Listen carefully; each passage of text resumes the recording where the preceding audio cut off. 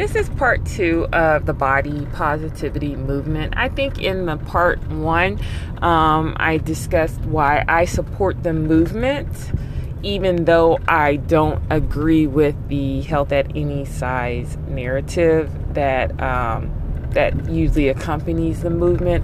I think that's not what the movement's really about. Previously, as I mentioned, I think the movie is really pushing up against patriarchy, and you really don't see a lot of men in that movement, and that is another obvious indicator that this really isn't about body positivity, or not body positivity, but health at any size. This is an extension of Me Too, whereas as women, we're just discussing our right to exist and navigate this world outside of the male gaze, and we're worth something, and I support that. In the previous one, I do want to clarify a few things. I think one of the things I said, is that when they have a woman in a movie who happens to be overweight or fat, they have a narrative that she's living in some wacky universe or pretending to be somebody else, and that's why the hot guy falls in love with her. Maybe he just hears her voice and falls for her. And I've seen this narrative replayed over and over again. And in the previous podcast, I said, and of course, they still make her blonde. Well, the reason I said that is nothing against blonde people, nothing against whatever color your hair is. I think people with all hair colors are beautiful, but there has to be some space to acknowledge that independent of the beauty of one's face or figure, in movies, the person who is blonde has usually held some type of role, as they're automatically given some type of status of attractiveness on some scale whatsoever. That's why you see all the way from, the picture movies where there's not even any sound. You see women who had dyed their hair platinum blonde, and of course we know the sex symbol icon, Marilyn Monroe. That's not her natural hair color, of course, but she is notoriously known as a blonde. And that's because independent of facial features or beauty or even figure, blonde is associated with sexiness and youth. And that's why you see a lot of people, regardless of size and color, race, or ethnicity, will dye their hair, especially if they're in the entertainment industry, blonde or some type of blonde shade and stuff like that. And the reason that I brought it up is that even though this movie is supposed to be about body positivity, and that yes, we do accept that people, and we think that people should have their own starring role, they still have to conform to some stereotype. You can't go way out there and make this leading lady a gasp brunette. That'd be too crazy, right? But so basically I was saying that you have a lot of, even though you see people trying to say we're going to push some boundaries, you still see them really holding tightly to a narrative. And if you think about it, that narrative is closely associated with patriarchy. Something that people don't really understand is that blonde is associated with youth, and most individuals lose that natural hair color after a certain age, after the onset of puberty. And if you do keep that color past puberty, most individuals most likely lose it after they give birth to their first child. The only people who usually keep that natural hair color, you see them, I guess, in North European countries, but even then, if their hair does remain blonde, it actually goes gray very early. So that's a hair color that many people across the world, I mean, if you have a hair company and you include blonde hair dye in your hair company's products, you will not go out of business, because so many women are trying to attain that status of beauty that is easily bought, honestly, in a box. And if they can't attain it by dyeing their hair that color, they can attain it by wig. I think one of the most obvious examples of the independent power of having blonde hair is you don't have to go further than the Muppets. You know, when you see Miss Piggy, you know, despite the fact that she is you know, she is a pig, that's her character. When you throw that blonde hair on her, she is perceived, whether she's, you know, objectively sexy or not, subjectively it is understood that she is an attractive woman and she needs to be treated a certain way. So that's all I was saying regarding the hair color, because I know a lot of times people will be like, oh, why are you talking about me? I'm blonde. My daddy's from Sweden. No one cares. That's not a big deal. What we do care about is that, you know, when it comes to representation on the big screen, a lot of people, a lot of actresses, regardless of their talent, do have to dye their hair, and a lot of them have to choose the color blonde if they want to be cast in a role where their role is to be attractive or be considered attractive by the male audience.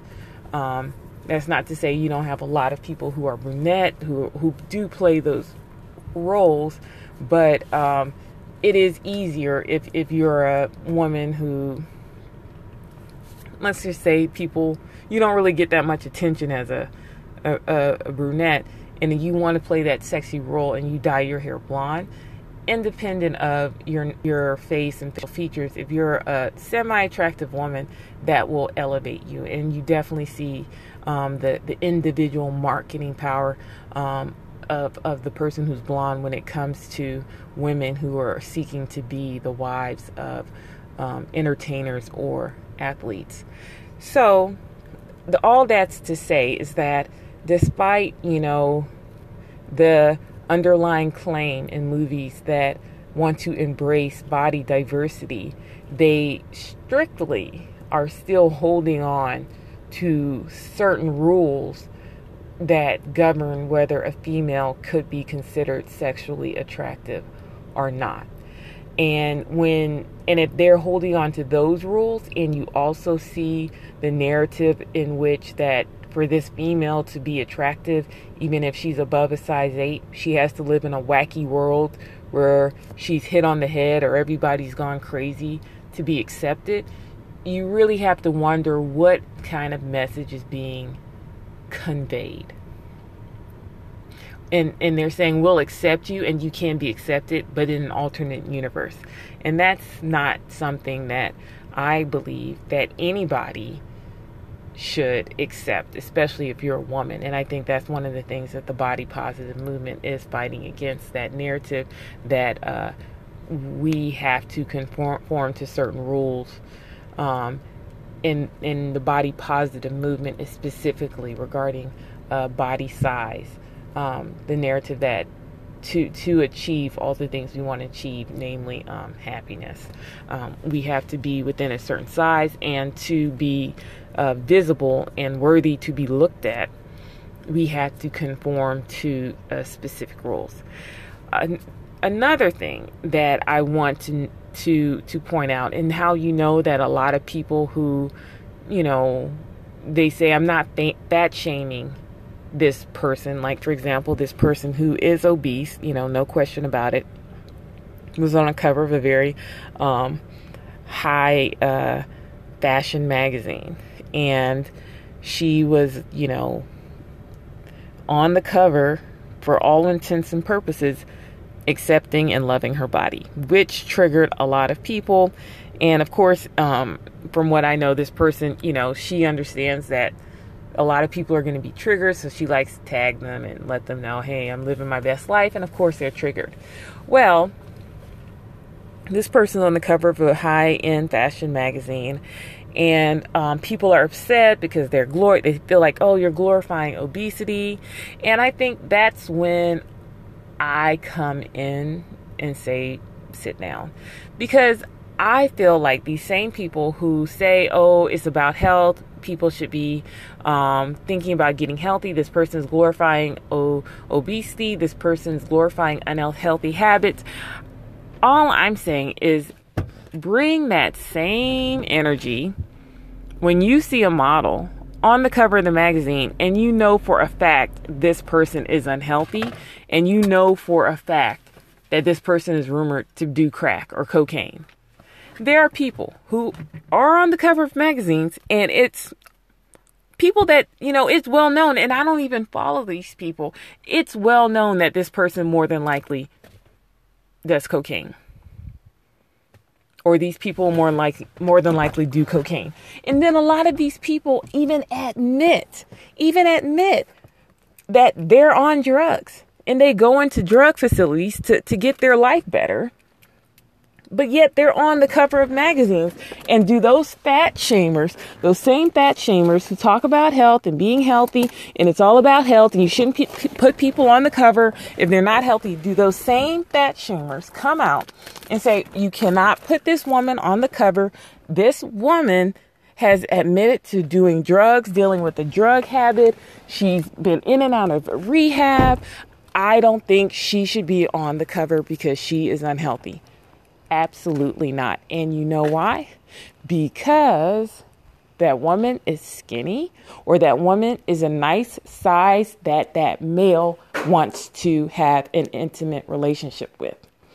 Or when he looks at her, he feels that she is conforming to society's standards of beauty, and she evokes feelings in him in which he would like to have a relationship with her, or he can see that other people would like to have a relationship with her. She's an attractive woman. She can attract people. She's sexy. And so the body positive movement, it doesn't really, I don't know, they have these conversations, but that's where the hypocrisy comes in when these people these fat shamers claim to be all about health. They're not about health because they don't give that same energy to people who they're attracted to. They're okay with the woman being underweight and starving themselves, on drugs, in and out of rehab, depressed, suicidal, and admitting all these things, doing habits that they wouldn't recommend any healthy person do. They're okay with them being on the cover because they are sexy. They make them think of sex. They're just unhappy when they see someone on the cover that doesn't make them feel all gooey inside. And it just triggers their little feelings, especially if that person isn't talking about how sad they are and how they, their whole life is about struggling with their weight, and the other part of their life is admiring people who are thin. Those people are triggered. They give lots of energy. If they really cared about health, then they would definitely be ranting and raving about everybody they see on the magazine, because a lot of people on the magazines, a lot of people on magazine covers admit that they have unhealthy habits and unhealthy relationships with food. There's one, at least a couple of people I know who admitted to having anorexia, bulimia. They still deal with their struggles, over exercising, using drugs for their emotions, not being able to deal with things. But it's just ridiculous. It's just, I'm not going to even continue, because we all know what's going on because of the silence towards people who are also unhealthy. We know health isn't the issue. So all I'm saying is that is something that needs to be discussed, or when people talk about it's all about health, that is something that needs to be confronted. And furthermore, even when that person does have anorexia or that person's thin, I feel like the discussion is so much gentler. This person needs help. It's almost like when you saw the stark difference in how the opioid crisis was treated and handled compared to the crack epidemic, how these people need help and how we need clinics to help these people so they can be safe, and, how we're going to pour money into helping these people. Whereas in the crack epidemic, there was money poured into, war like tanks going down people's streets, and just more guns to just shoot up people's home. The criminal system was just getting just bloated with people just being thrown in jail, and lock it, throw away the key. So of course, there's also the disparity, and people see that, and people see that, and there are people who are going to refuse to see it because it serves no purpose to their agenda. If you're someone who pushes patriarchy, you're going to pretend not to see it and lie and say, no, that's not true, or change the subject or divert it.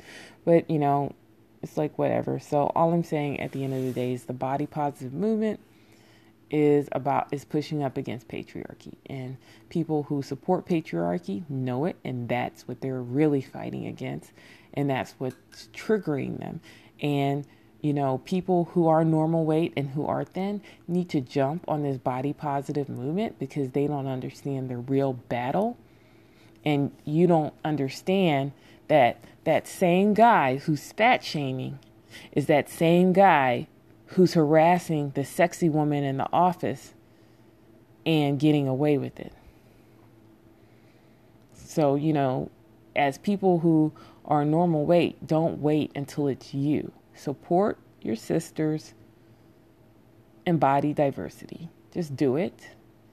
And realize that these are the same people you're going to need to support you when, you're accused of something that's not true, or someone saying that you're lying about something that happened to you, and you're not lying. So that's it. Have a good one.